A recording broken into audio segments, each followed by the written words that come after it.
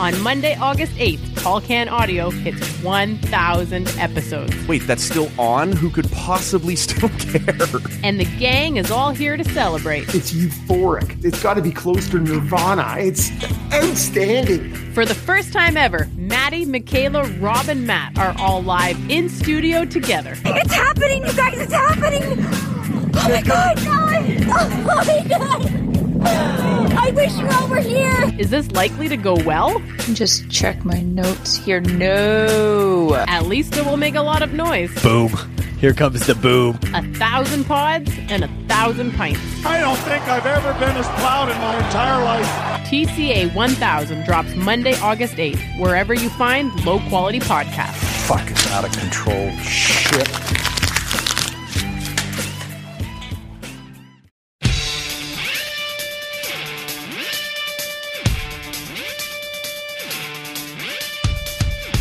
You're listening to Tall Can Audio. I have something to say to you! Here's your host. The issue here, sir, is that everyone fucking hates you. Matt Robinson.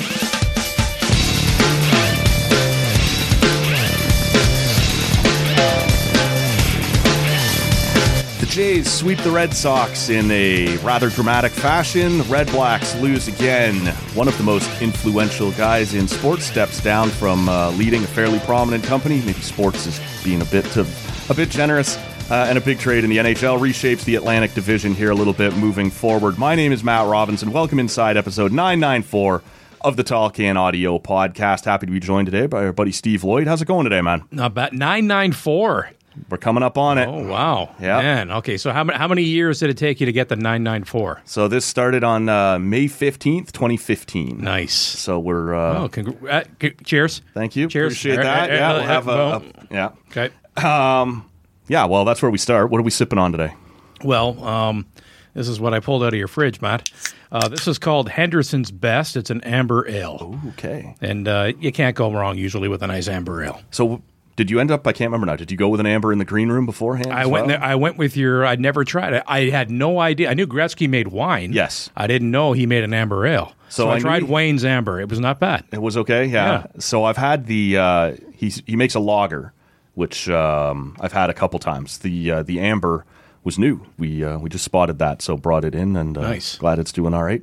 I want to let the good listener know that on Wednesday morning's podcast, we've been talking about it for a little while now, Patricia Bowl is going to be here, and I don't know, I may have to be a little more professional than usual. You know her better than I do, Steve. What should I expect here? Oh, you don't have to be very... No, this is going to sound bad. You don't have to be very professional. She will roll with the punches. You'll have a blast with Trish. I've known Trish a very long time, and Trish actually showed me the ropes many years ago. Nice. When I was a young news reporter at CFRA, and when I joined there on an internship, and then I got hired as a part-time reporter, it was basically, all right, kid, tag along with Trish. She'll show you how to do it.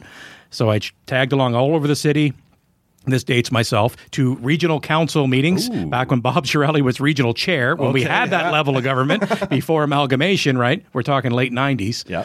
That and Jim Watson in his first tour as mayor, and many court cases down on Elgin Street. And Trish, a pro's pro, sports a long time, back in news now, as we all know. You'll have a blast. Yeah, I'm looking forward to it. She was one of those people that, unlike yourself, I was like, she may not want to slum it over here. Oh. So I wasn't sure whether or not to reach out, and I had a couple people to say, Trish is awesome. Yeah. Send her an email. No worry. You'll have a good time. So. Not surprised that she said, yeah, I'm in. Yeah, so... looking forward to that. That'll drop on Wednesday morning. Look for that. Make sure you're subscribed over here in us right now. Also, give us a follow on social media at Tall Can Audio. I am drinking on this is from Bellwoods Brewing out of Toronto, and it is the Roman Candle, and it's an IPA. It's about 6.8%. I've already taken one pull on it. I would call it very hoppy, fairly bitter. Maybe not as crisp as I would have thought, but pretty nice. I don't mind it here. And how was the first pull or two there on the amber? Not too bad. It's a little lighter tasting than the Gretzky amber. This Henderson's Best, but like I said, I'm a fan of ambers. I think my go-to would be I like browns. Okay. Yes, me too. And I like ambers, and usually in the summers I like a kind of a light IPA. Yeah. You know, nice little sipping light IPA in the summer. I spent a little while there with our mutual friend Michaela Schreider and her husband not too long over to Beyond the Pale and tried. They had a new pill. I don't know how new it is. Maybe I shouldn't have said new, but they call it new to you. Yeah, exactly. New to me, and really, what else do I care about? Exactly. Daily Pilsner, and it was pretty nice. Had a couple of those in between rain showers out on their patio there, and then a couple stouts. They had an oatmeal stout over there. I hadn't tried, and then another one that I had tried, and I don't know if it's a July beer or not, but it was the Dark and Picante Mexican cake stout, and I would call it spicy more than I would call it anything else. But now, 9%. Yeah, 9%. So they give you like the little wine glass instead of the big pint glass, right? I guess to now. I think at 9, I think anything over 7%, part of your palate will actually taste the alcohol. Yeah. If you know what I mean, Yep. right? That has to be the case at 9. This wasn't too bad, but I know exactly what you're saying. Some of them, remember, they taste Remember boozy, Labatt Maximum Ice way back in the day? No. Oh, see. I'm a little younger. I'm a little bit older than you. That came out when I was in university in the early to mid 90s. And that would be like, let's prime up and have some Maximum. You'd only need like 2, and it was. What do you say, Maximum Ice? It was okay. There was Labatt Ice was a big thing. Yeah. Right? Okay. And then they were Labatt Maximum Ice. Okay. And the percentage on that was over 7. I want to say maybe pushing 8. And you could you drink it, and like I said, you could taste the booze in it basically. Right. And it's supposed to be a beer. It was awful. But all kinds of college and university kids would drink it, right? Have a couple before we go to the bar, right? And Fire force you it right down. up. Yeah. All right. Those not old, good. Back in my day, Lloyd, a little later in your day, it was they had, and I think they said like one was called like Labatt Shock, like one was like Molson Cold Shots or something, and they were like caffeinated, but extra. I know those ones, yeah, they stunk. But those were making their way around when I was. And when you said Maximum Ice, there, it took me a second. I can remember some of those sitting in my dad's fridge for a very long time. Black can. Yes. Yeah. And what that tells me, though, the fact that I can remember it being in the fridge for a very long time, is that someone else brought it and he didn't want it, is sort of the only way that survived. I don't know if they can't still make I'm that. sure Do they still don't. make Labatt Ice even? Like regular? I don't know if they do. Right? You know what seems to be coming back? It's like kind of a hipster thing. Is the Labatt 50 is kicking around again. Yeah. Oh, yeah. It never went away. I like a good Saint-Jean. We had that, I don't know, as we kind of reminisce here a little heading towards 1,000 episodes, Rob's uncle used to play in the NHL. John Barrett played for the Capitals and the Red Wings there for a while, yeah. Okay. So before he was coming in, Rob kind of made it pretty clear he's not going to drink craft beer. He's a Labatt 50 guy. And you're like, all right, well, let's do that. We'll just grab some 50 and we'll try that. That's the first time I'd ever had it. And it's like if you ever got Killer in here, you'd have to have some X on hand. Right, okay, yeah. See, those are the things you're kind of circling. But it wasn't bad. And I like 50. I do. I used to drink X. I like ales, right? Yeah, okay. But now, for the last number of years, I'm like you. I'm a snob. I drink craft beer. New, yeah. I totally do. I Pedestrian, those kind of beers.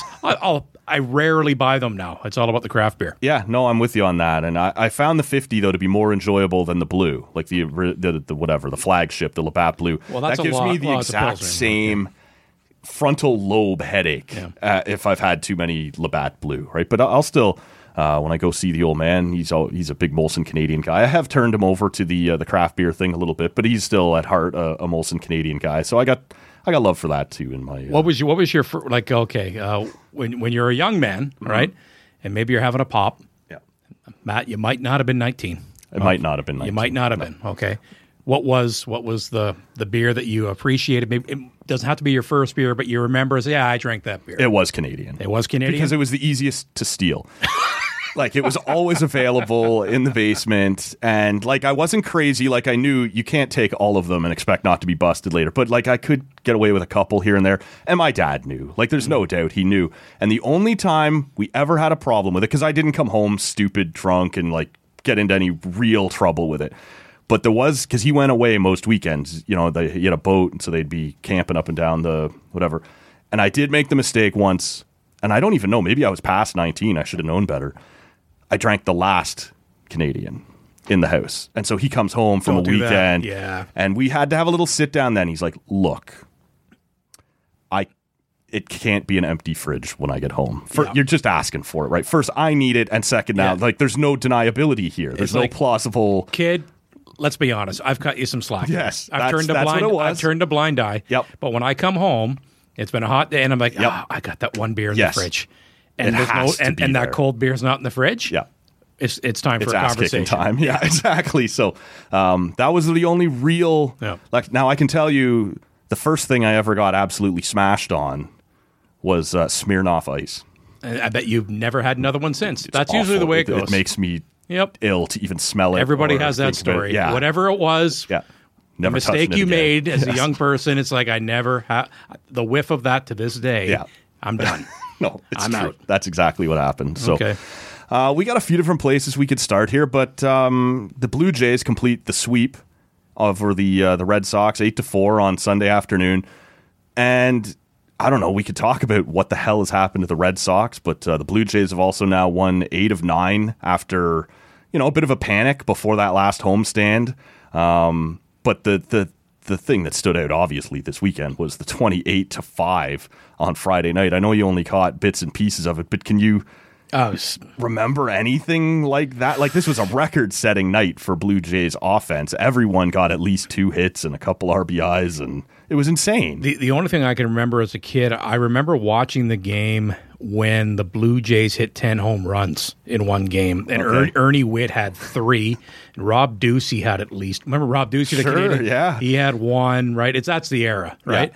Yeah. In terms of like pure wow offenses, like what is happening tonight? But then nothing.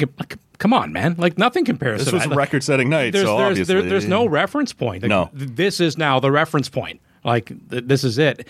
So Tapia hits the inside the park home run, and immediately, like, I remember watching Grand this slam. game. Yeah, well, that's me. But I remember watching the game back in the day too when Junior Felix did it in the same ballpark. Yeah, Junior Felix when he was 89, I think. Yeah, they say. When he came up, he was. You didn't really know this guy much at all. He was just a house on fire. When he joined the Jays, it was just like, who is this guy? He was so good, so fast, and he didn't become the consistent long-term player everybody had hoped, but he was unbelievable when he first came up. He had it was he kind of had, remember Jeremy Lin had that great 2.5 weeks in the NBA a few years ago, right? And it was just like, this is like Linsanity. The Linsanity. Yes. This is like one of the best stretches of NBA point guard basketball we've ever seen in this. Like, that was kind of like Junior Felix. He had that kind of. Tore it up for a little. And then where'd he go, right? Yeah. Like, it seemed fleeting, but he had an inside the park grand slam at Fenway. That's the last time it happened. Yep. And it happened with another Blue Jay at Fenway. It was incredible. And not one of the.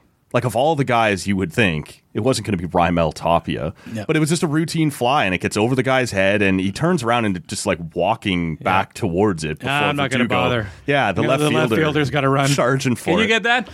It was such a mess, and that was in the 3rd inning. Oh, man. In the 5th was the worst one to me. There's a routine fly ball popped up between the catcher and the pitcher's mound, and the 2 of them and the third baseman all kind of come charging in, and then just decides someone else is going to get it, and it drops. That's with 2 out in the 5th inning. The Jays put 10 on the board with 2 outs in that inning. That not catching that cost them 10 runs. I don't know the last time I saw the Blue Jays put up a 10-run inning, but to do it with 2 outs when the inning should have been over, that's where they officially just gave up. Like, at that point, there's shit dropping in that fielders could have run for and whatever.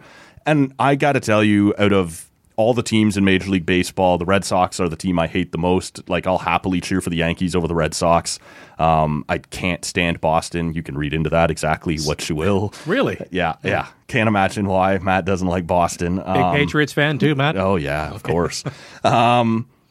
So this was Thunderdome for you the other night. Every second of this. This is the best night of your life. It was like it had been over since the 5th inning, and I'm like, I am watching every second of this. This is fantastic. And there's no you know what? Maybe they should let up. Okay, stop. He's already dead. No. Give her. You're like, I want to open another beer. I Keep want the going. 30. Yeah, at this point, you get a little greedy about it.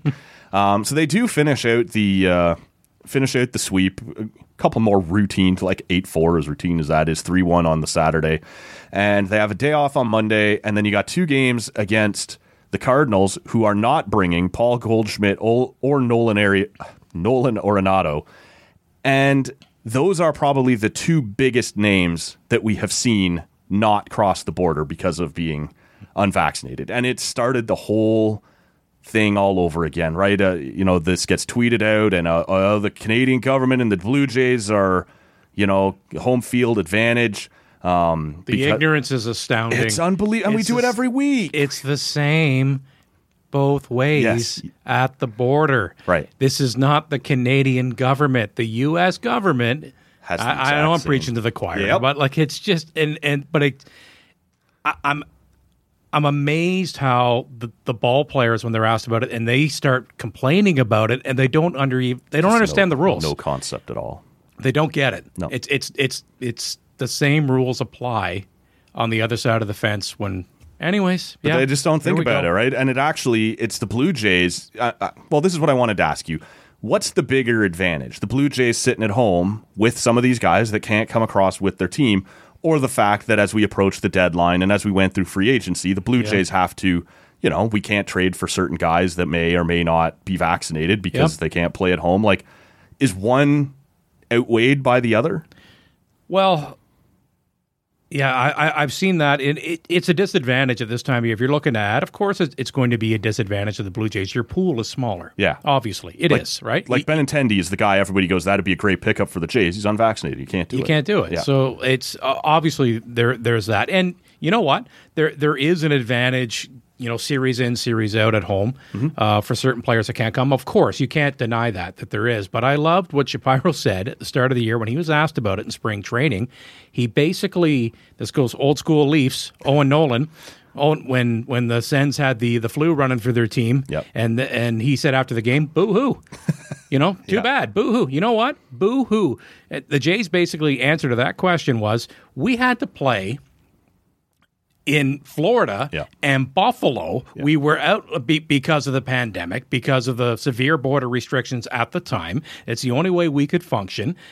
And do you not think that took some wins out of the win column for us? Of course it did. Yeah. So we were at a severe disadvantage being the only Canadian, non-American team. Yeah. We were on the road forever. Yeah. So don't give me this crap now. Nobody cared. Nobody helped us. And nobody cared because it was Toronto. Yeah. So now you're going to turn around, Toronto's got a big advantage. Yeah. I loved how the Jays responded to that spring training. It was basically middle finger, like, goodbye. Like, what are you talking about?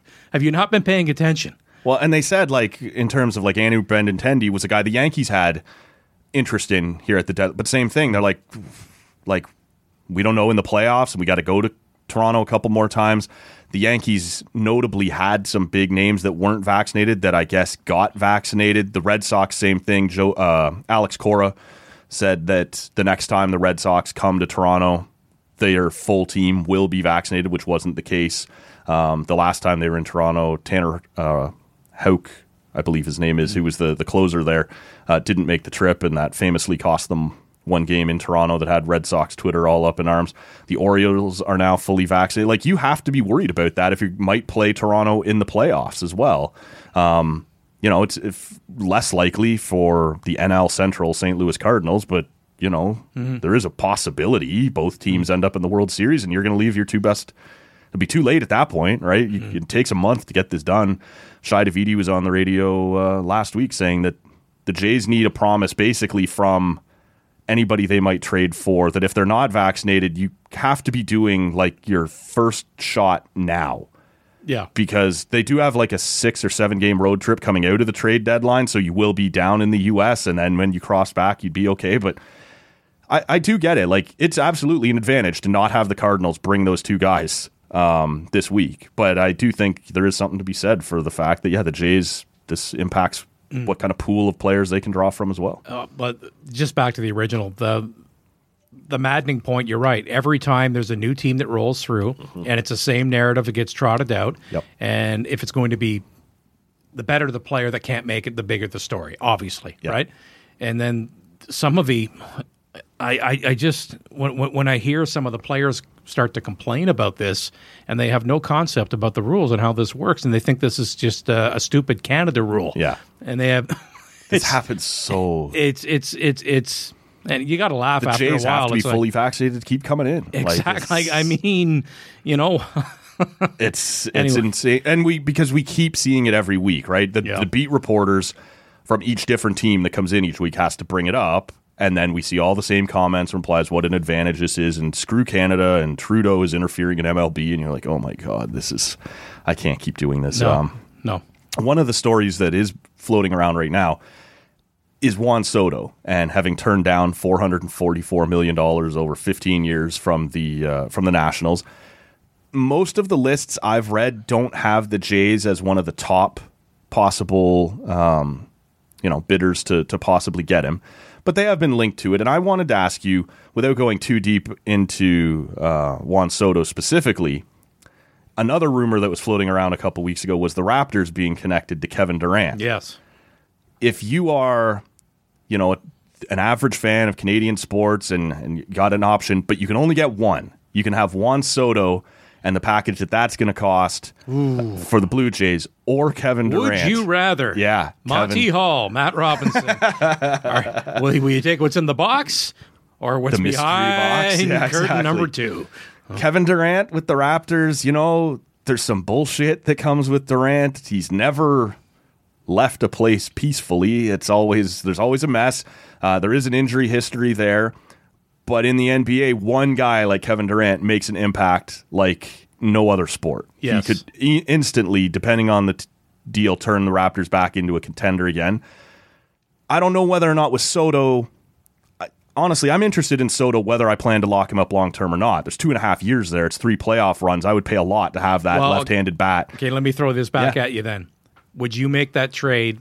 Because the rumor is they want at least 5 assets, whether it's like your best prospects, combination, some good young roster players. Like they want premium stuff, and they should. Yeah. Of course you should. 23 years old. Would you do that knowing that this could only be a 2.5-year rental? I would. Yeah? I would make that You would deal say- with or without the extension. Okay, all right. Now, one of the things that it would depend upon is Bo in the trade or not? Because if Bo is still here, and I think you want him to be, but you now have 3 guys that are all going to want north of at least $300 million on their next, and you can't do it. So someone isn't staying, but your core is set up in such a way right now, the way like at the age Gosman's at, and Barrios and Springer, and I would do it even if it was just for the 2.5 years. But like, it's not a perfect fit. I guess one of the big pieces that the Nationals got back last year in the Scherzer trade and Turner when they sent them to the Dodgers was a very high-end catching prospect. So do they really care about Gabriel Moreno, which would be... Everybody's asking for him, obviously. Yeah. Beyond that, obviously there's Aurelvis Martinez. Do you think he survives the trade deadline one way or another for the Jays? Soto? No, Moreno. I don't think he's going anywhere unless it is for Soto. Is a one-off, you think? Yeah, all right. Yeah, I think. So I would do it because it just it fits in with your current timeline. And then you can decide, like, we're going to keep Soto and Vlad, or we're going to keep, I don't think you can keep all 3 of them long term. But for 3 playoff runs, yeah, I think that's pretty enticing. But I'm going to push it back to you. All right. You can only do one of the 2. Oh, man. Which one is more interesting to you? Oh, man. This is tough for me. Like, admittedly, I've always been a bigger baseball fan than a basketball fan, so there's a bias that comes right with that. But I can appreciate the NBA is, like, unbelievable with the drama, especially in the off season. Like, well, I know we're going to get to it eventually, the Matthew Tkachuk trade. Like, the Matthew Tkachuk trade was just wild. Yes. That happened. That never happens in the NHL. When that broke. It was the first official sign-and trade. Yep. We've had sign-and trades before, but when I say official, okay, we'll save it. Sure. Okay. All right. It's the first one, but that was absolutely Thunderdome for NHL fans, right? That's another day that ends in Y in an NBA offseason. Right? And this latest one is we're waiting for the shoe to drop on Kevin Durant. So there is a sexiness to it, if you will, right? Of how this plays out. Man, because you're asking somebody for storylines. I cheer for the story. Yep. I do a daily radio show. I that's what I cheer for. What can I get the most mileage out of? What do people care about the most, to want to talk about, text about, interact with about? Can you tell I'm stalling? Because I'm having a hard time with this. Oh, man. I got to say, maybe it's Kevin Durant. It is. I think it is. I think it's Kevin Durant because he's got so much baggage with him as well. So there's more potential storylines with that. And I'll say this, though. If I'm Masai Ujiri, I am not doing that trade if Barnes has to be the centerpiece. Right. I will trade you Siakam as a centerpiece. Yep. I will trade you Anunoby as a center. Yep. I will do... I probably would even do Fred VanVleet if they wanted him, but I wouldn't want, because who else is going to be your point guard? Yeah. But Barnes is the non-starter. Because what's Durant? 33, 34 years old. Yep. He's got, 4 years left? 4 years I understand left. that. Still an elite player, obviously, but how well is that contract going to age? Right? Like, you got to factor this in. He's going to be bored in 2 years. Of course you want to get him. Of course you do. But if I'm the Raptors, I'm not trading. That's the first thing I'm saying to Brooklyn. I know you want Barnes. It's not going to happen. Right. So, but let's talk about everything else. What do you want to do? But if it's Barnes, it's not going to happen. I think I'm in the same spot as you, but I think that's where it falls apart then. Like, I think they would insist on Of course Scotty they Barnes, wouldn't, and that's why I don't think I'd do it. Right. So, but it is interesting, if you have to trade this much, 5 pieces as we've all seen reported, to get Juan Soto, what kind of team are you left with? It doesn't sound like it would be a ton off your major league roster, but you don't have any capital now to go fix the bullpen or get that 4th starter. And so how much better are you? You are better, but are you a contender? Whereas pitching's your priority more so with your weakness. I think it has to be, and you're going to deal away a lot of the capital you have to go and get that pitching.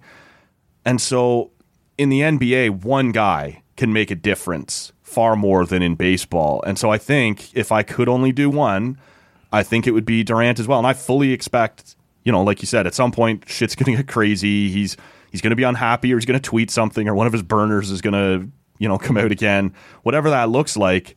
But I think there's a far more likely scenario that he can all of a sudden make the Raptors relevant again, push them deep, and kind of keep you afloat. I just think the nature of the NBA is that one player can make that big of a difference for you. And the Raptors are already a pretty good team, right? So, well, the amazing part of this is it's not that long ago. A name like that would come into the market. It's like, Toronto, give me a break. I know. There's no way. Yeah. But, getting Kawhi and winning the championship was a game changer for the franchise. Yep. Of course, it ended up just being a rental. Mm-hmm. So basically, you got nothing to show for it, but you do have a lot to show for it. You won a championship. You put yourself on the NBA map. Yep. Masai Ujiri's got the respect of every player in the league. Right? And now you will see players that will not block the opportunity to go to Toronto if they're competitive. Right. And they are right now. Yep. That's a competitive team. So I don't think it's a fable to even go down this road and suggest that Kevin Durant, maybe he would go to Toronto. Yeah, I think he might. Yeah. Well, he grew up. We've seen all the videos and the memes and stuff, him talking about growing up cheering for the Raptors. And that's the other thing with him. That was his favorite team when he was a kid. Yep. He was a Vince Carter fan. That was his guy. Yeah. So, anyways, we'll see if it works. It'll be interesting to find. I don't think either one is happening, but if you told me you could only do one, I think I'm going. But Matt, Durant. we just talked about it for 10 minutes or so here. I'm with you, man. It's content. That's the point. Right? It's content. Yes, it's great content. I understand how this game works, so we like that. Let's talk a little bit about the Red Blacks, which has been less enjoyable lately. Oh, I'm looking at your Tall Can Radio Red Blacks jersey right here. You okay? Yeah, I'm hurting a little bit. Hurting a bit. They go to 0-6. And I don't know, like, we've talked a little bit about it. Creech was on the show last week, and he was sort of saying he thought that would be the hot seat. If you lost another one, heads were going to start to roll a little bit. And he thought actually at 0-5 that he uses JR's scale there, how many burners are on the oven, right? And he said at 0-5, there was 3 burners on already. I don't know how many more moral victories you can have. You hung tough. You played, and we do have to acknowledge the starting quarterback is out of the picture right now. But you and I traded text messages during the game, and I think, what did you say? It was 6 and 35 or something since. They're now, I think it's now, after that loss, I think they're 6-32 since the 2018 Grey Cup game. Like that as a franchise. So awful. That was the first year after, right, 2019. And that was the last year with Rick Campbell. After that fell apart after the season. They had a really tough finish, obviously. Yeah. No 2020 season, wiped out. They come back and they play the truncated season last year and now this year, okay? They are 6-32 since 2018, and they went to the Grey Cup game and they lost, but yes. Another high water mark in the franchise, and now, and I know there's been the COVID wipeout year, but when you say that out loud, it's been 2018, it's 2022, okay? It's a long and time. you are 6-32 since then. That's a problem. I think I saw that, it would go pretty easily alongside that they've lost like 17 of 18 home games now. Well, that's the other thing too. Like, it's a great venue. We can all is. agree. Like, I mean, you got to give Osek a lot of credit. The way, Jeff Hunt was a big part of it at the beginning and getting the team back, and they renovated, the new Southside stands.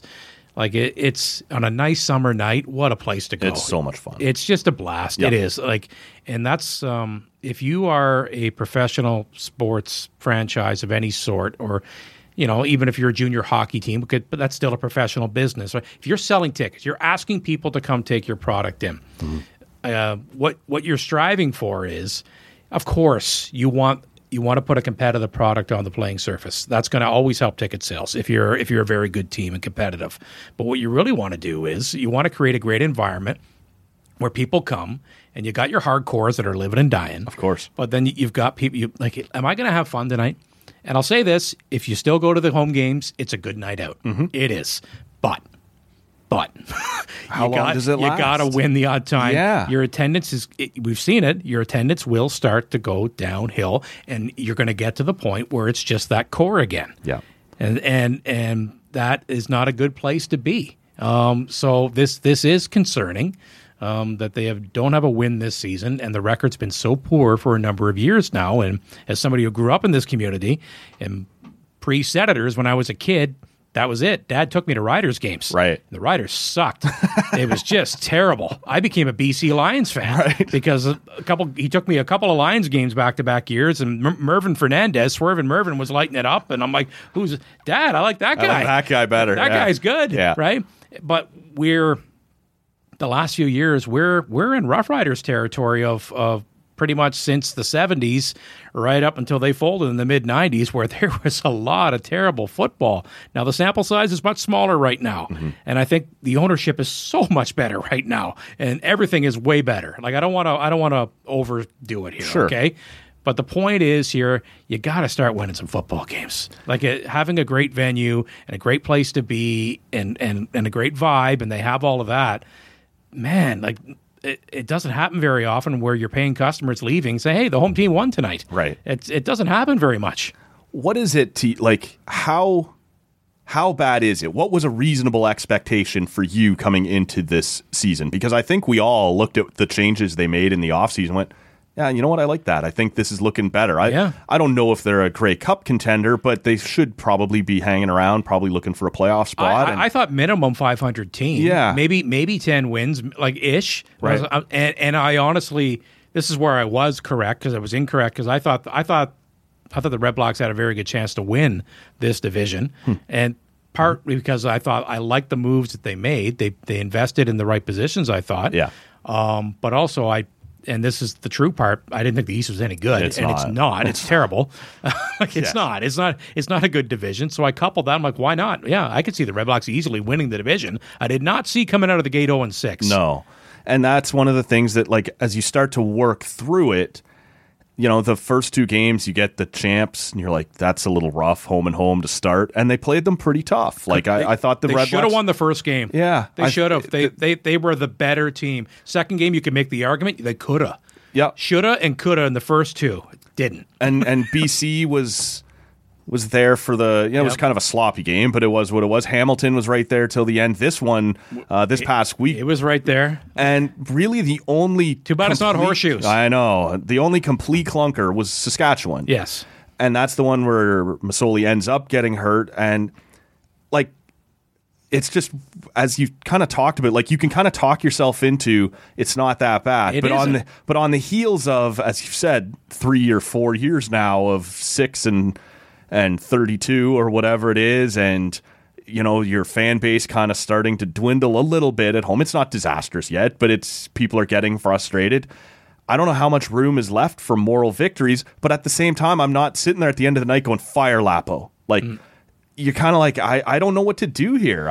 But I don't know how much longer you can just ride this out. Yeah, they had over 21,000 still. Yeah. It's not that bad. It's not a terrible crowd. No. It's disappointing, but it's not terrible. Like and the thing is, they've been a competitive team for the most part this season, but it just has not been good enough. And the Lapo criticism comes because I think, honestly, I don't blame him at all. I think he knows. Oh, yeah. Like the situation. I think that some of the decision making to go for field goals and maybe not go for when you've got it's third and in less than 2 yards. That's happened again just before the half in the last game. Yep. I think it's got to creep into his consciousness of kind of playing not to lose, and that's a bad place to be. Yeah, that's true for anybody. And I'm not saying that as a criticism. I'm just saying that as a reality of the human psyche. Yeah, like he knows. He's like, man, we're going to win a game here. Right. Like we're playing well. We're right there, and it's not working out here. And I thought that I didn't think that they were going to let him go after losing that game, but I thought. I left the door open a bit because they lose their latest game, and they don't play again until Sunday the 31st, right? Yeah. So that's a long time off. So if that's a window, if you're going to do something, you do it the next day, and they didn't. So he's and as we sit here Sunday night, he's not. He's the coach. Yeah. He's Paul LaPolice is still the coach. Well, part of that too is we have that new coaching salary cap, right? If you fire him, he's also the offensive coordinator. Bingo. How many guys are you bringing back in, and do you have room to do it? How do you you're backfilling from within? Yeah. Everybody talks about Bob Dice, a special teams guy. Yep. He took over when they made a coaching change in Saskatchewan a few years ago, so he has experience stepping into that head job. Would he do that? Okay, if you do that, then who's the OC? Yeah. Like how are you spackling this together when you've already got a little bit of added value because you did not hire an OC? Yep. You're double dipping as it is. So if you fire him, that's 2 spots. And there's a cap on football personnel, right? So that's what's helped. Like it's not an easy decision to make for 2 reasons.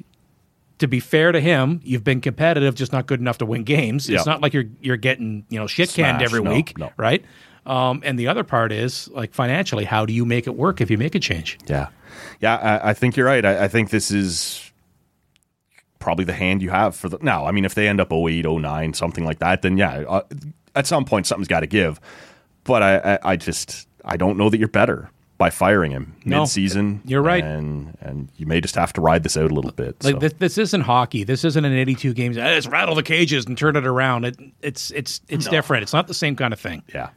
No, I agree with you there. Let's talk for a second about Vince McMahon stepping down and I kind of get it. It's something easy to sneer at and whatever, but you are talking about someone who has overseen one of the biggest, I guess we'll call it sports entertainment, not sports organizations in North America since 1984. And the WWE has been, selling out 20,000 seat buildings for as long as anyone can remember. They do their couple big shows a year in giant football stadiums, and they sell those out.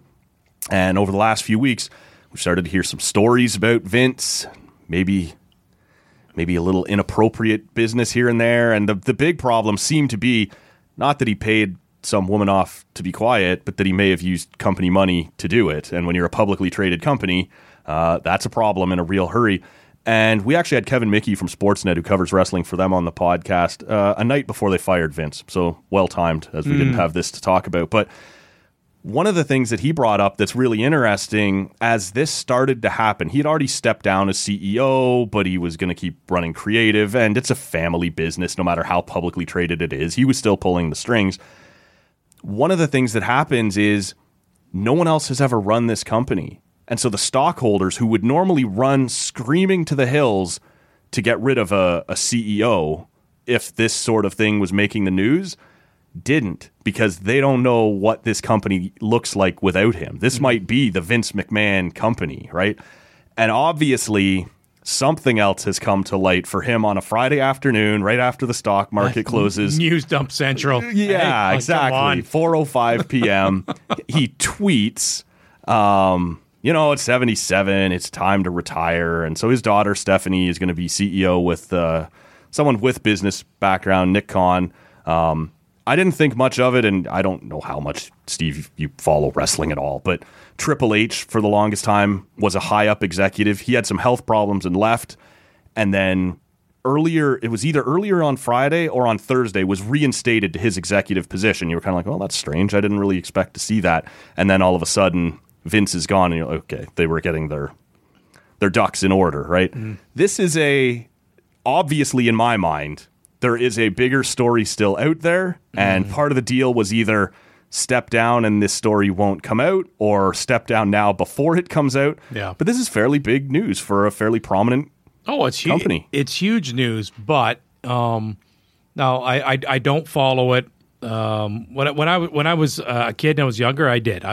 But I will readily admit I'm not up to date. Sure. But so I'll ask you this here, and no matter what you think of Vince McMahon as a human being and a person and some of the stuff that's been rumored and has gone on and all that, this is what you cannot take away from this man.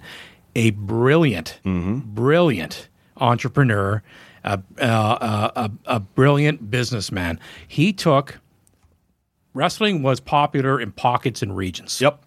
And his father was involved in whatever, and it was his vision to start this. You know what?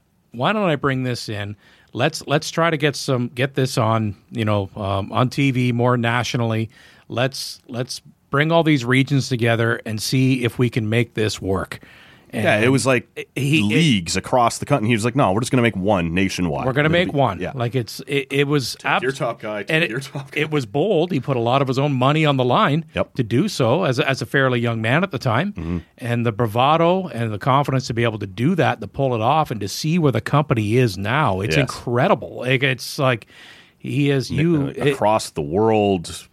It's got its own TV network. It's an amazing American business person story. It is. Like, you can't deny that from Vince McMahon. But we've seen over the time, it's wrestling, right? It's like what wrestling. It still has a stigma. No, it does. But where I'm going with this is, when I say it's wrestling, I thought this for years and years, and it's got even more so over the last 25 years or so, leaning more into this. Like, if you are somebody that makes fun of daytime television, Guiding Light and General Hospital and YNR, wrestling is exactly that. It's a soap. Yep. It's a soap opera. And rather than it's a rich family living in, and don't hate me for knowing this, my wife and my kids watch YNR in Salem.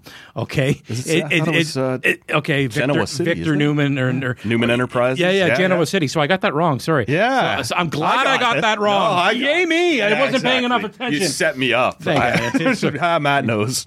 My wife hates it when I walk in the room and I'll make fun of it, and I'll talk like Victor and say, "Why is he always mumbling? Why did Victor always talk like this? Can you leave? I'll leave. Okay, it's all right. You can just stay away from my daughter, all right?" So anyways, he was in the Titanic. Yes, I know he was in the movie Titanic. So it's a soap. It is. Yep. And home base of the soap happens to be the wrestling. That's what it is. And that's the lifeblood of it. And Vince was smart enough to realize that. Yeah. He was doing faux reality TV before, it became a thing. He was way ahead of the curve on that. People love to watch drama, and he just created drama. So brilliant in that way, with Vince McMahon. So I got to ask you, though, is there any chance, do you leave a little piece of your mind open to the fact that this is a job right now? He's working it? Yes, 1,000%. Maybe next week this is all horseshit? I think... And he's still running the company? I think he's going to his palatial estate down in Florida, where he will do a lot of work by phone. Maybe not quite as much as he normally does, like the day-by-day writing of the storylines and whatever. But I do believe with his daughter running the company and this and that, I think there's a possibility he will still be more in charge than anyone wants to believe. And when some of the storm starts to blow over, in his mind... Is he Bobby Valentine? He'll return the fake mustache? Yeah, exactly. I am Guy Incognito. In the wrestling industry, he has seen this too many times. Hulk Hogan says something horribly racist, and in a year or two, everyone gets over it, and you can bring him back to do special appearances.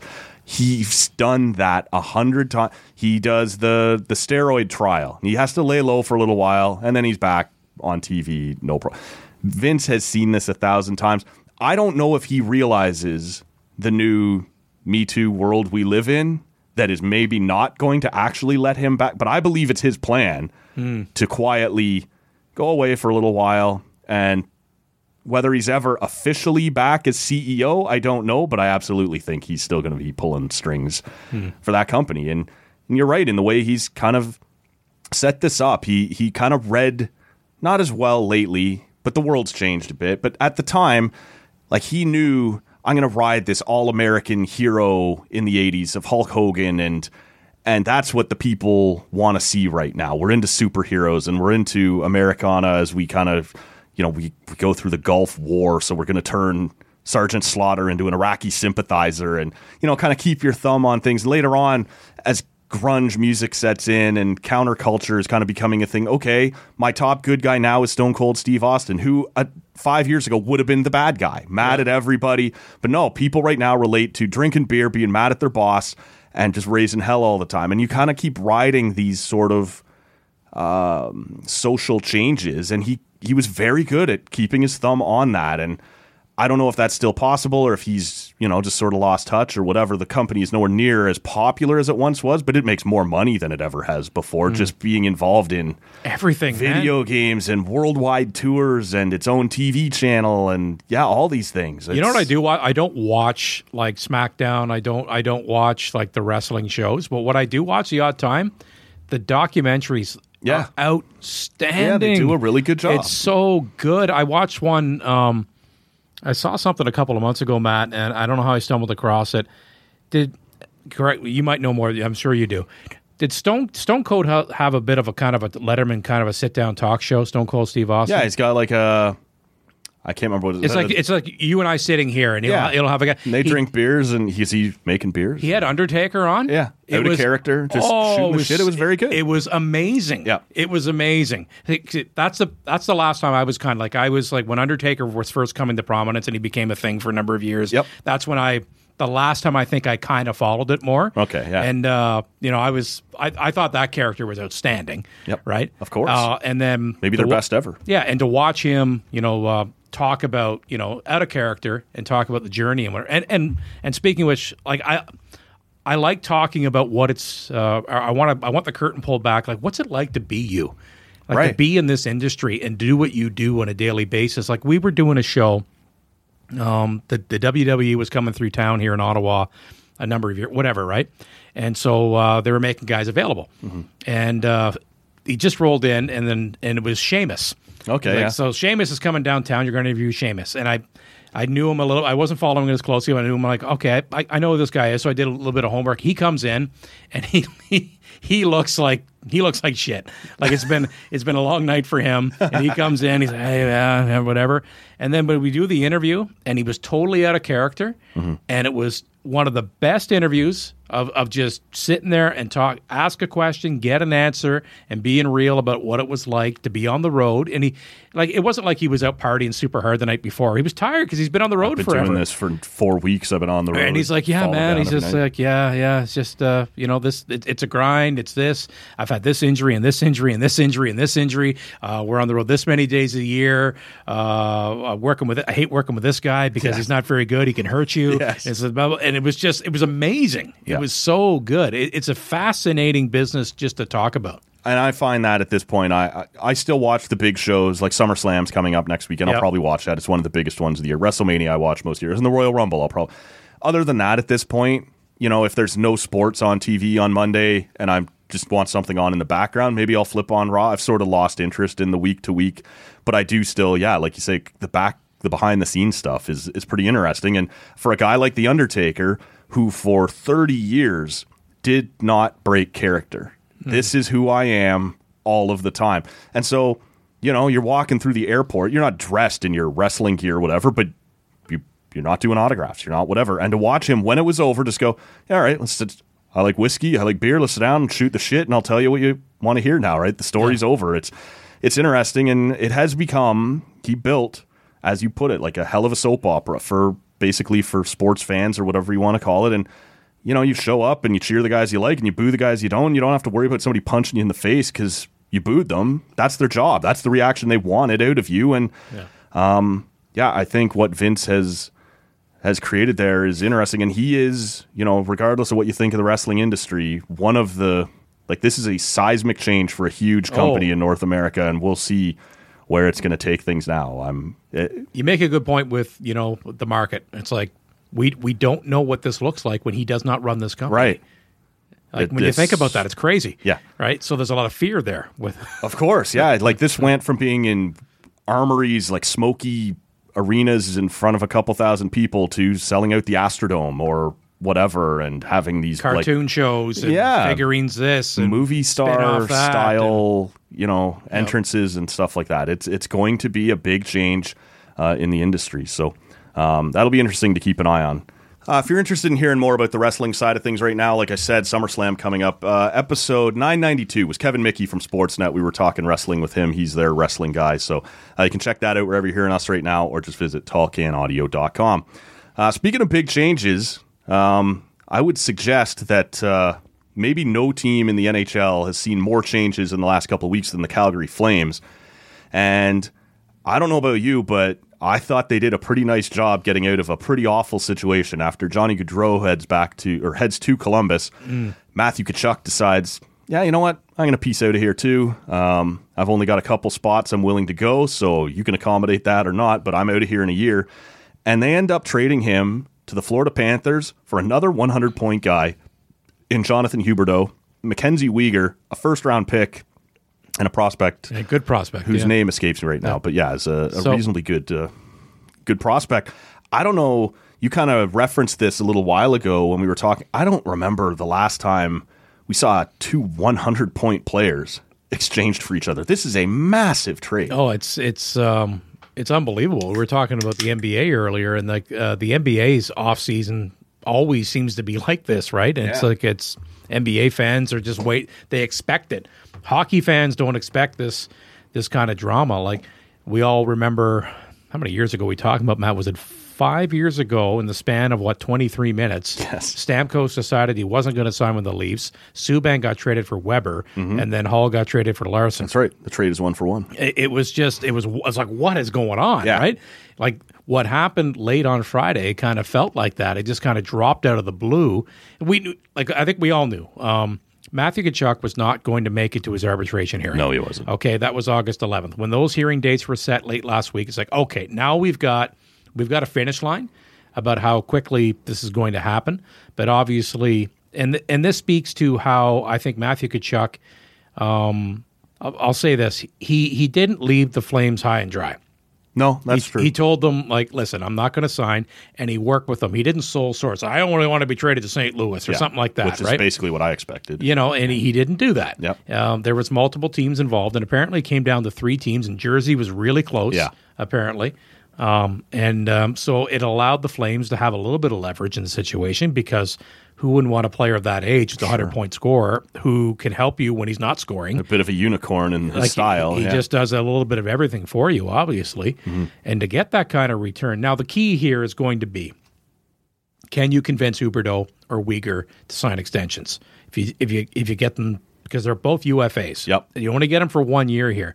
But then again, right, I don't care. If the Calgary Flames are in a playoff spot and they're a competitive team, and they say, especially Huberdeau, I'm not signing an extension, you trade him. Yep. You do. You have to. And so you'll still get some value from Tkachuk. At the minimum, you've bought yourself more runway to get value with Tkachuk wanting to leave.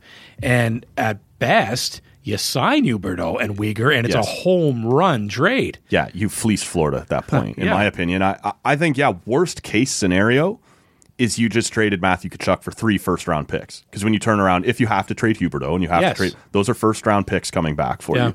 So if you had said to any Flames fan, look, your top 2 guys are gone. One of them you're obviously not getting anything for, because Johnny Gaudreau is just leaving as a UFA. We're going to have to trade Tkachuk, but we're going to get you 3 first-round picks. You'd take it.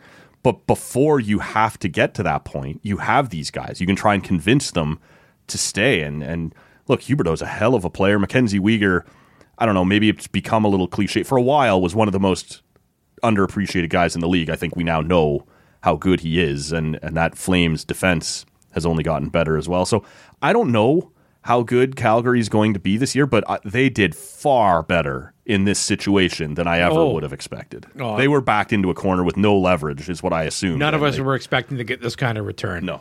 It was to the point you and I were chatting before we started doing this pod.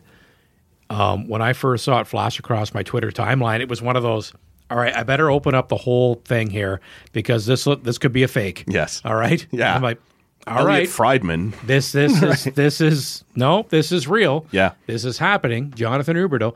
And what's interesting is his full no move clause expired, and this was the little window where Florida had to, and he had a modified no trade list.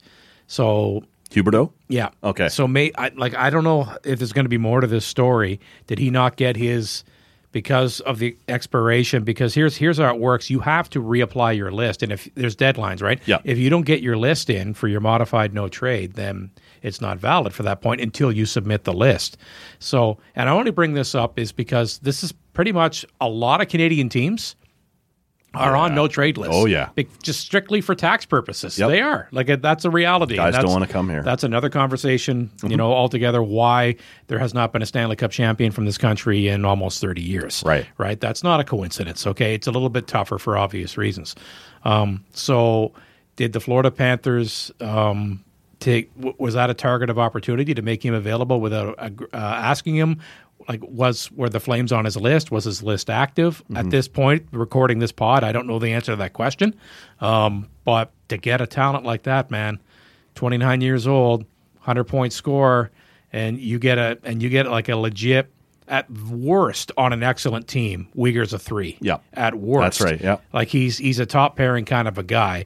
Huberdeau's a superstar. Yes, he is. He is a superstar talent, and to be able to re-energize your fan base after the kick in the balls that they've taken here, to quote the great Matt Duchene when he talked about Zach Smith being waived in Senators training camp a few years ago, gave us that nugget. That's what happened to Flames fans, and now all of a sudden it's like, all right, we still good got job, something Brad. going here. Yeah. Good job. Thank you very much. We can feel proud about our team here, and we got a chance to be very competitive again. What do you think of this from the Panthers side of things? Because they get a very young, like you said, almost. There might not be anyone else in the league quite like Matthew Tkachuk, who combines the physical elements with the scoring touch and things like that. But their defense is bad right now. When you look at it, Mark Stahl is going to take regular minutes. Brendan Montour is going to play regular minutes. They won't be able to overcome a catastrophic Ekblad injury for a third season in a row because Weegar helped out with that the last 2 years. And they're over the cap right now, so something else is coming that's going to have to take pieces off the roster. I'm not saying they shouldn't have made the deal. When you can get a Matthew Tkachuk for the next 9 years, that's a worthwhile move. But I'm not certain that they're as good this year coming up as they were last year. Yeah, to your point, I wonder if they're done with their rejigging. I think that they need to add something on the blue line. Yeah, for sure. Right? Like Justin Hall. Yeah. Would look great down in Florida. Yeah, for their first round pick 5 years from now, because they don't have one for 4 years. Nothing until 2026. They don't have a first round pick. It's insane. Oh man, but you're right. It's like when you look at their blue line, like Ekblad's a great player, obviously. I think Montour's a good player. Gudas is he is what he is. He's that bottom pairing guy that keep your head up, right? But yep. They need Mark Stahl in there now. Yeah, well, it's not a great blue line. No, I'm with you on that. Like, if there's one area of concern right now, I wonder what Bill Zito does. If and you got to play the shell game, move some pieces around. Yeah, right. Can it at this stage of the offseason, can you dump some money? Dumping money's hard in this flat cap era right now. But I don't blame them though. Because Weegar and Huberdeau were both up, and so that was going to be big time raises for both of them. Yep. And you know what? You said. Let us consolidate. We can get Matthew Tkachuk, who's a much younger player. Mm-hmm. He's got a chance to be a much better player for a longer period of time. Let's just so I think this is a really good trade for both teams. Like I can understand why Florida doesn't. It makes them a little bit weaker on the back end by giving up Weegar when they didn't have to right now. And Calgary, man, like it could be an absolute home run. And at the very least, it's an excellent trade when you're in a tough spot. You would have covered this pretty closely, I'm sure. It would have been a storyline for Sens fans quite a bit when Brady and Matthew have played each other over the years. That's now going to happen far more often in the with division. Matthew Tkachuk in his division. Have those games historically yielded much interesting between the two of them? No, like when we had that bubble season a couple years ago when you played only in your division and they played, 8 or 9 times or something. And I remember at the start, we're like, oh boy, the Tkachuk boys, and they downplayed. It's like, every time listen, we're not going to fight each other, okay? Because we all think, remember when the Primo brothers fought each other? Remember Mark and Dale Hunter and the Battle of Quebec? And it's like, tempers can run hot the odd time. So I'd still be very surprised if that ever happened. But it's still a juicy storyline. Sure, yeah. The Tkachuks are going to play meaningful games against each other a little more often now. Yeah. The dominoes continue to fall in Columbus after they grab Johnny Gaudreau. They go out and lock up Patrick Laine, thinking obviously that's going to be a really nice combination with Johnny Gaudreau's playmaking abilities, but it cost them Oliver Bjorkstrand, and I don't think, he's a good player. He is a good player. And people don't, who follows Columbus? Nobody, literally right? nobody. He's a good player. Over the last 3 years, he has one more goal than Patrick Laine. Yeah. And he's now going to be making $3 million less, roughly, because I believe Laine's new deal is $8.7 million. That's a little rich for a guy who's been remarkably inconsistent over the last little bit. I don't know. I like Columbus is now paying a lot of money. I think like $4 million on Eric Goodbranson, which was fascinating. Jarmo Kekalainen's a smart GM. I did not understand that deal at all. It's like, to me, I look at Columbus right now. They're going to be pressed up against the cap, and I don't think they're a playoff team. Well, it's they've got Laine, they got Johnny Hockey. My boy Boone Jenner. Well, I'm just looking at down the middle, right? You got Roslovic, you got Boone Jenner can play center, you got Cole Sillinger. Yep. I mean, how is this going to? Tessier can play some center for them right now. Like down the middle of the ice, it's rather mediocre at this point, and that's a very important position, as we all know in hockey. Mm-hmm. So, is Elvis going to be the real deal in goal? Like he's earned that contract, quality guy. Sure. But I'm with you on that. But I'll say this about Columbus, in getting Johnny Gaudreau to sign there. That's another fan base I'm somewhat happy for, because it's like they've just been accustomed to guys leaving, and I don't want to play here, and we're moving on for various reasons, and it's not fair, because sometimes it can be very specific individual reasons why somebody wants to move on. Mm-hmm. But if a bunch of things happen in a short period of time, everybody else on the outside looking in, like us, will say, who wants to play in Columbus? It's not fair. It's not. So the fact that Johnny Gaudreau said, you know what? Because Johnny Gaudreau turned down, 10.5? Yep. 8 years. 8 years, from Calgary. And that was a personal decision for him. He just wanted to go back closer east. And how can you argue with that? Like it's like that's a life family decision. This is where I want to live. That's it. And at the first time, it's like, but you didn't go all the way east. Bro. Columbus? Yeah. Right. Really? But then it's like, you know what?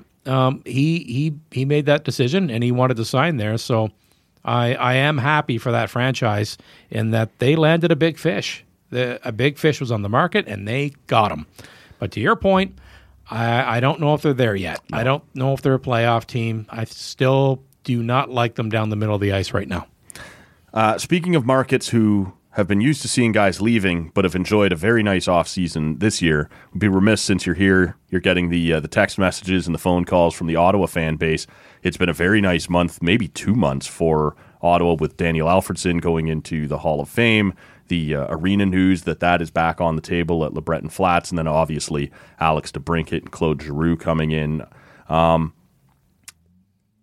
I think it's, like I said, I think it's been a good month or two. How's the fan base feeling? I got to assume everybody's thrilled. What's the vibe been like as you're taking calls and text messages every day? It's a 180. I mean, it's been 5 years of absolute everybody's sour for obvious reasons. It's like it's been 5 years of what's next. Like, it got to the point where, there was the Uber thing. And I only bring this up because it was just like, okay, of course. There was a minor thing. Remember, it had nothing to do with the Senators, right?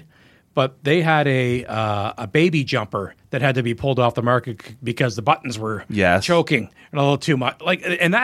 Something like that happened, and we all went, of course, whatever. I guess this can happen too. Sure. Right? It was just like, what is going to happen next year? Yeah. So ever since that they went to the conference final, forgot about that.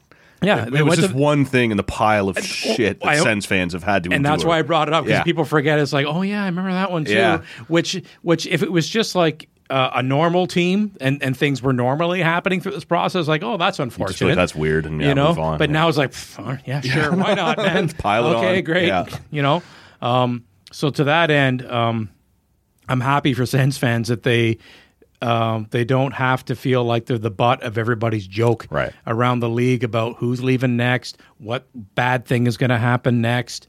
It's been amazing since around, as you laid out the timeline, like they got the encouraging, not across the finish line, but encouraging news on LeBreton. Mm-hmm. Alfie gets into the Hall. Everybody's excited about that. Even a little thing that Wade Redden has been hired full time. That's a reach to the past from the better years. He comes back in here as well. You pull off the DeBrincat trade. That's a signal to your fans, and it's even more important. It's a signal to Thomas Chabot and Brady Tkachuk, who in their exit meetings were very pointed and saying, "Yeah, great, yeah, I know you like us, and but what are you going to do to help us? Because we're sick and tired of losing." Yeah. We're sick and tired of it. We're doing the best we can. What are you going to do? It's like, all right, we're going to get you a 2-time 40 goal scorer. It's 24 years old. Pretty good. It's like Pulp Fiction. You happy now? We're sending the wolf. Okay, so you do that, and I don't know. Claude Giroux this is his de facto hometown, but he still wants to have a chance. He wants to at least give me a vision to this team being competitive in my time if I sign with you. I don't know if he signs with them if they don't make that move. Like, that was a kind of a flare. It's like, wow, okay. Yeah. They're getting serious about trying to win now. You pull off the DeBrincat trade. And a small move I like, Matt, I like the fact that, and he's a UFA and he's 35 years old, you solidified your goaltending. That was a nice little trade, trading Gustafsson, getting Talbot.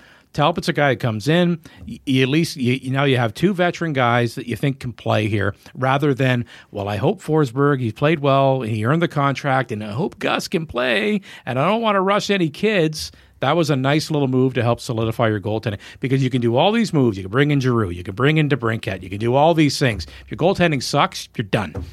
You got no chance. You did manage to punt part of your goaltending problem into my backyard, which was just delightful.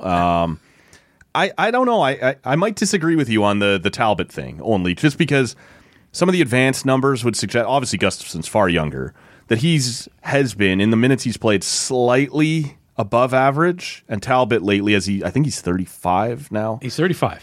Might have been recently slightly below average. Like, not a huge cliff, but just slightly different, but more upside still on Gustafsson. I got to be honest, I didn't understand that trade. I understood getting rid of Matt Murray. And it's clearly they're trying to build a path for Sogard, right? Well, that's the thing. I don't know if they do that trade if they're not so high in Sogard. Yeah, they are super high in Sogard. They think he's got a real chance to be a stud. Not this year. And that was the point. Yeah, they didn't want to get in the situation if Gus has a bad year, and he had a bad year last year. Right. What if this is a trend? He's another bad year, and then we're like, oh, now we got to force Mads, and we don't want to force Mads because he's our guy. Yeah. It's a long list of young prospects, especially goaltenders, that get rushed to the league too quickly because you get desperate. And I think they didn't want to put themselves in a desperate situation. That trade was more about how much they love Matt Sogard and they want him to play in Belleville still. I guess that makes sense. And that was the only thing that Pierre's done in the last month or two where I kind of went, well, you know what? But I guess there's, like what you said, there's logic to that. The one thing that was perplexing to me, the only one I raised an eyebrow, I was like, you only got a second for Connor Brown. And I know apparently he wanted out. Like, if you're going to tell a team I'm not signing with you, basically, of course you want to, even though it's a year out. Right. But then again, I'm looking around at some of the value.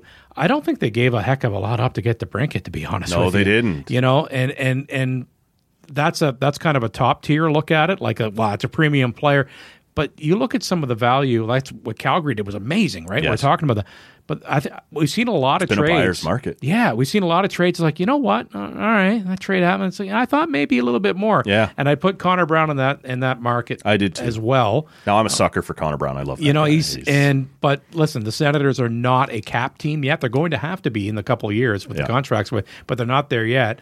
So maybe it was also part. It's like, all right, we're bringing in a lot of money here in some of these moves, and we're moving some out, and they're still trying to add a top 4D. And we haven't mentioned yet, I guess, in all the things that they've done well, they also locked up Josh Norris long term. Exactly. So it's been a really nice period of time, and they're still they're looking at a top 4D, and that's gonna be a salary. Yes. That they're going to be taking on. So maybe the Brown trade was part of that as well. So do you think this is the question? Right? They finished.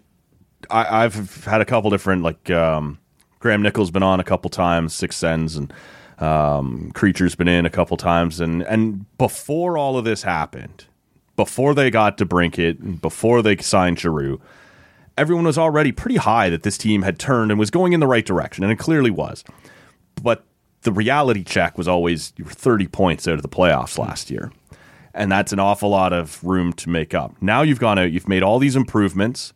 I think people are expecting probably Boston to be the team that would take a step back. And that's they're going to be hurt for a while. McAvoy's out for a bit. It sounds like Krejci's coming back, but they have a couple injuries, a couple guys that are going to be out for a bit. I don't know. I think Ottawa's going to be closer than I thought they were a couple of weeks ago, obviously. Is this a playoff team, though?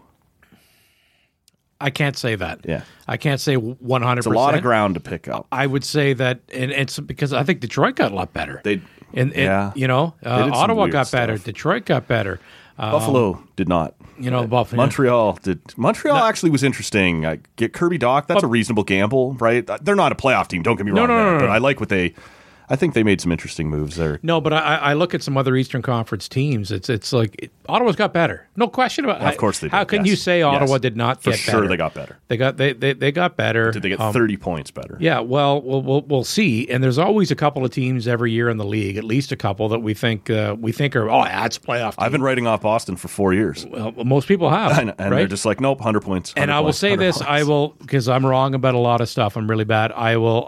I've always been the contrarian with that. I'm like, hey, listen, don't write the Bruins off yet. No. Okay, they still, but now finally, I'm almost ready to write the Bruins off. Right, and it's the injuries, because Sens fans know this.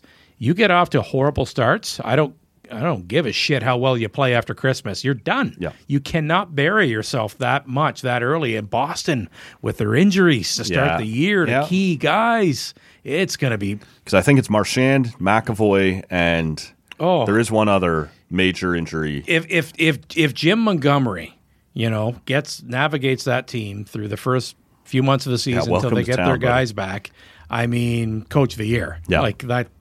Yep. Like, I think if the Boston Bruins make the playoffs, Jim Montgomery will be a nominee for the Adams. I agree with that. He will. Like, it's going to be tough sledding. So, they just turned their back on one brilliant coach and decided it was time to go. And it sounds like it was time, I guess, with some of the things you were hearing out of the room. But you don't know what to believe, though. Like, so good. I mean, look at the job that he did, right? Yeah. Like, it's just. But sorry, back to the Sens. Can they make the playoffs?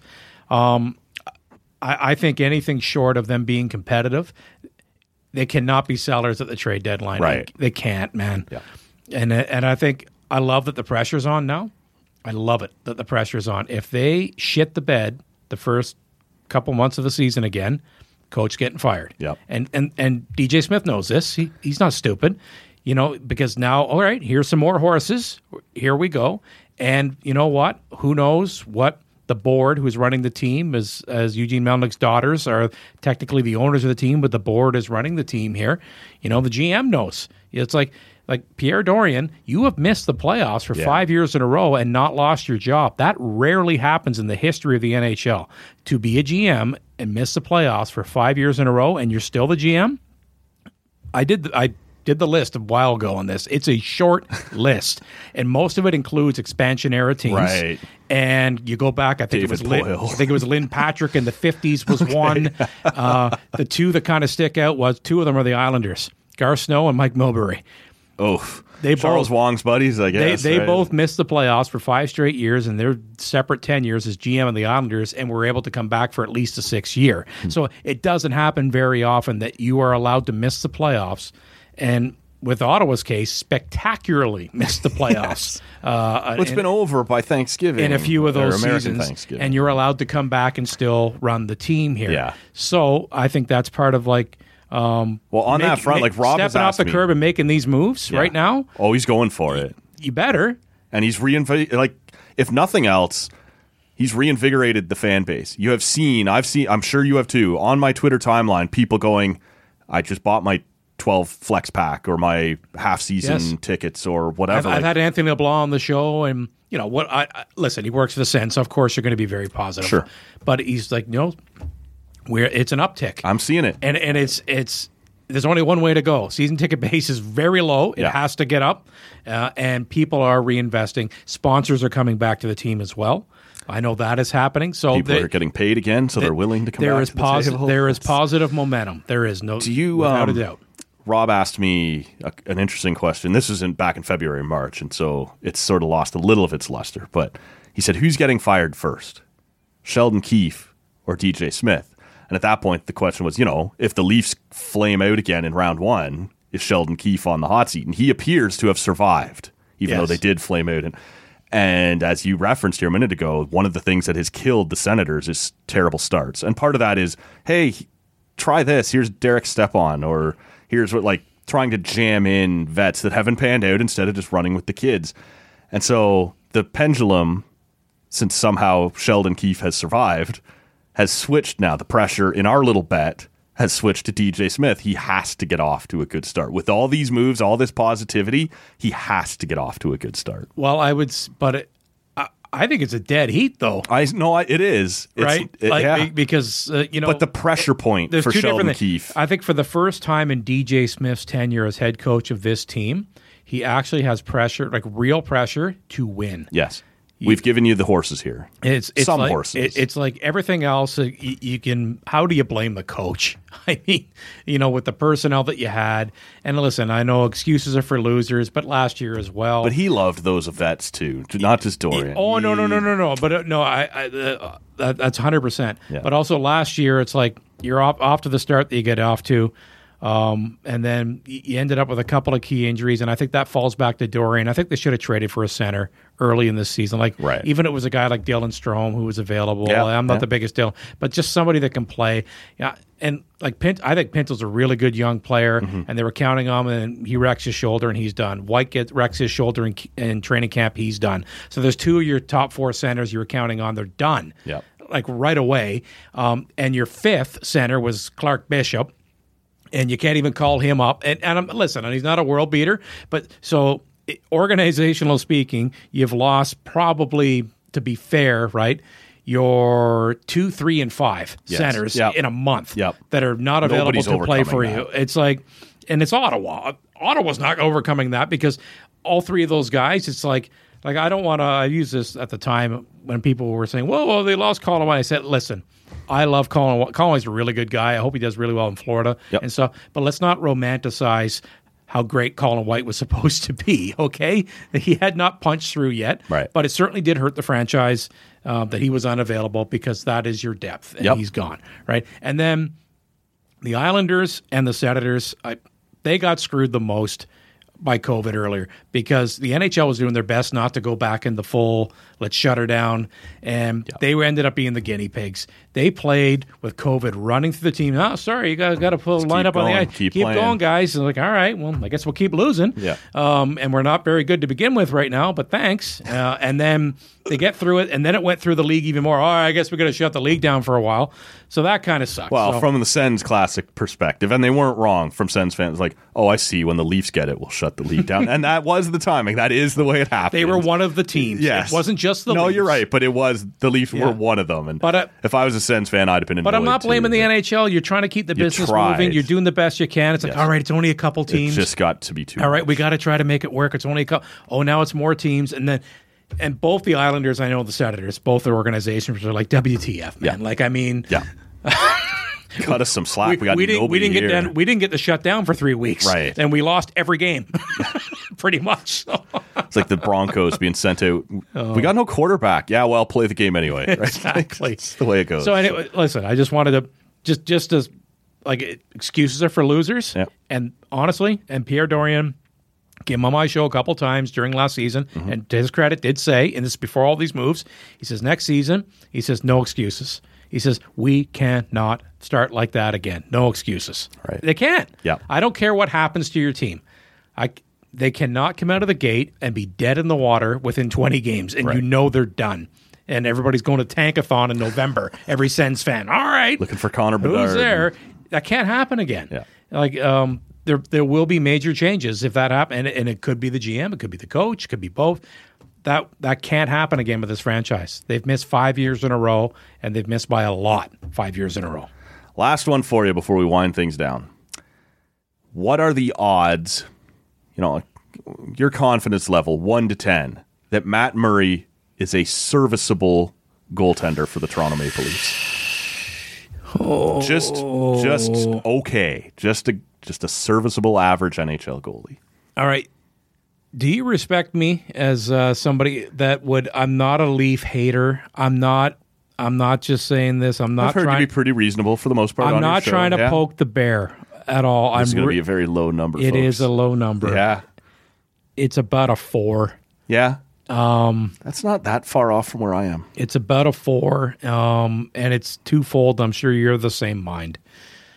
It's been a long time, unfortunately, for Matt Murray, where he has consistently been a very good goaltender. It started like his last year in Pittsburgh. There's a reason why they didn't want to pay him, and they traded him to Ottawa, right? Mm-hmm. There's a reason for that. It's been a long time since Matt Murray has been a consistent, good goaltender.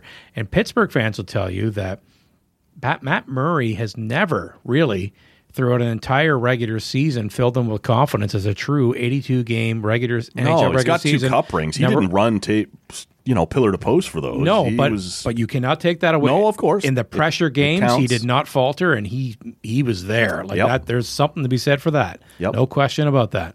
But I couple that, it's been a while. And we've seen spits and spurts when he's been healthy enough. He had a great run in like January, fans are February. clinging to that 9-game stretch. Oh, exactly. It's like, but it's so that there's inconsistency in play. Yeah.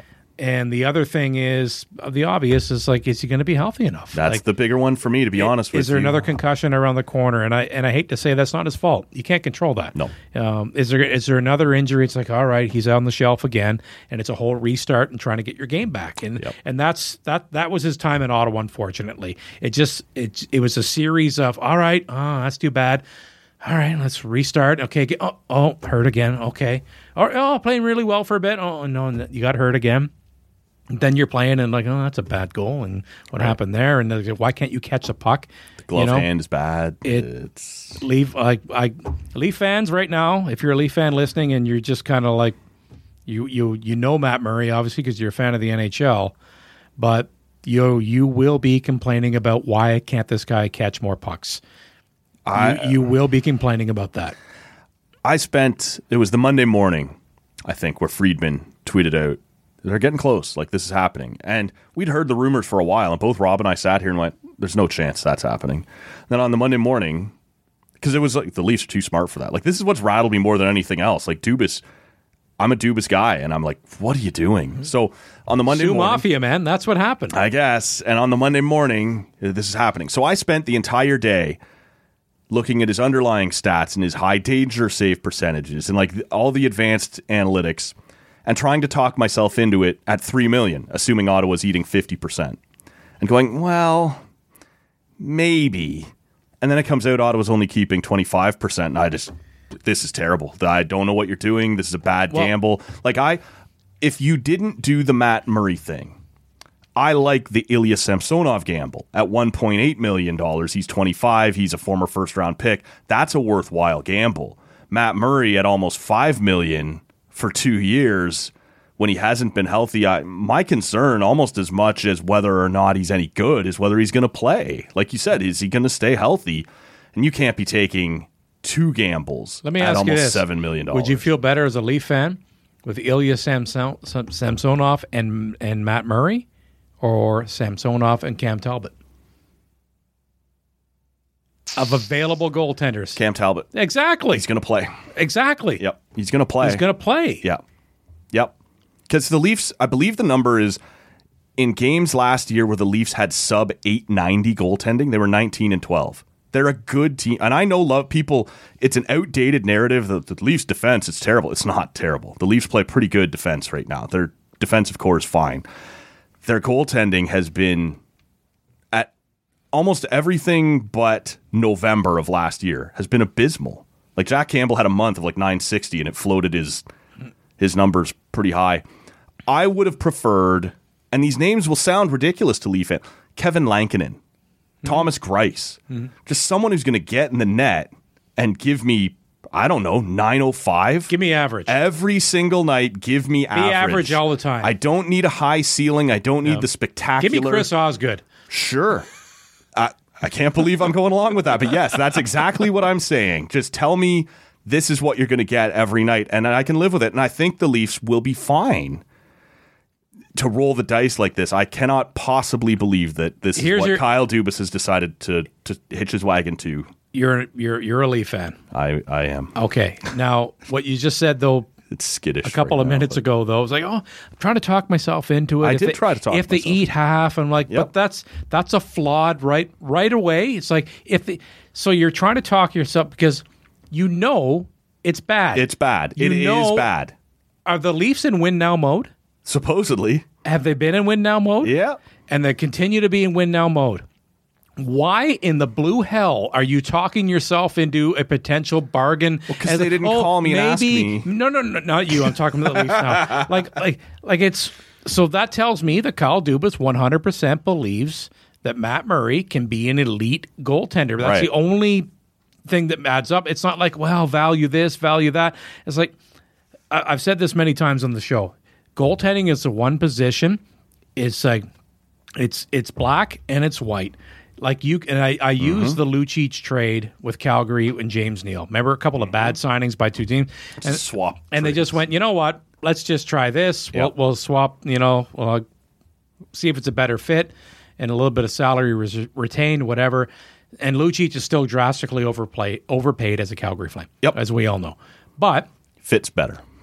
They found a fit. Yep. It's like, that's okay, right. we know we're never going to get full value for what we're paying you, but can you do something for us? Can we find a role for you? Can we put you down the lineup?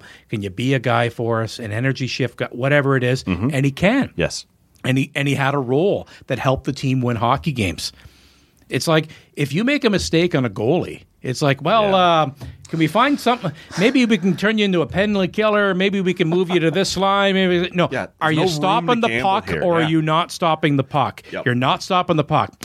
Well, we're out of options. Yep. It's no, over. and that's right. So I don't understand, like Muzzin, you can slide that guy down to third pair. If you're not in love with it, he can kill penalties still. Yeah, he brings something. Fine. Goalie, you can nope. slot him somewhere. Yep. With goalie. This is why I don't understand. I don't either. And you just said it, and it's not a criticism what you said, but I've seen this a lot from Leaf fans. Oh, if they eat 50, then okay, that's good. It's like, no, it's not. I wasn't excited if at 50. If you don't think he can stop the puck, I don't care if it's 100% or it's 50%. If you're not stopping the puck, you're going to lose in the first round again, and you're going to be mad all over again. And you'll be fired this time. So they don't get another crack at this. No. You have chosen for the next 2 years before Austin Matthews becomes an unrestricted free agent. This is your goalie. That's the window. That's the window. That's a great way to put it. This is the guy. Austin Matthews is a UFA in 2 years, and you're saying to me, this is your guy. Yep. That's how you're selling and it. And your justification, well, we're only paying 75%. I get it. I wasn't saying I was happy at retaining 50. At 50, I was trying to find and there is no justification at 75. That paying $4.7 million. You could roll the dice on somebody much cheaper. Yep. And it's just as much. It's the same gamble. It's a gamble. And you've saved money. Maybe you could improve your team in other areas. Yep. And it's the same gamble. Yeah. Right? One more defenseman or one more forward that stops your goalie from having to be the guy. James Reimer, bring him back. Let's try that. Yep. Anything would have been better than this. I understand the possibility is out there that Matt Murray finds his game. He does. But it is not the most likely outcome. Could be a genius move. Sure. But not banking on that. You're not feeling it? Nope. I know. All right. No. Anything else we need to get to on this one there, Lloydie? I think we're good. Yeah. Had the Ambers treated you all right here tonight? I like my Ambers. Yeah, It's very nice. Thank you, sir. No problem at all. And I was enjoying here the Bellwoods Roman Candle IPA. And very nice, very bitter. I kind of like that. Very hoppy. So you can check that if that's your thing. Steve Lloyd, most weeks. Summer's a little weird, but most weeks. 10 to 2 on yes, TSN 1200. most weeks. Yes. In the box. And he's on Twitter at TSN Steve Lloyd. We'll share all that in the show notes. We, of course, are on social media at Tall Can Audio. Don't forget Patricia Bull here on Wednesday morning. That's going to be a lot of fun. Looking forward to doing that. Lloydie, thank you so much for coming in, man. Appreciate it. Thank you. And we'll wind this one down here for Steve Lloyd. My name's Matt Robinson. Catch you all on the next episode of Tall Can Audio. The hell was that? Number one bullshit. Oh, number one bullshit. Why are you so pissy? Thanks for listening. Make sure to subscribe to Tall Can Audio on your favorite podcast app and find us on social media at Tall Can Audio.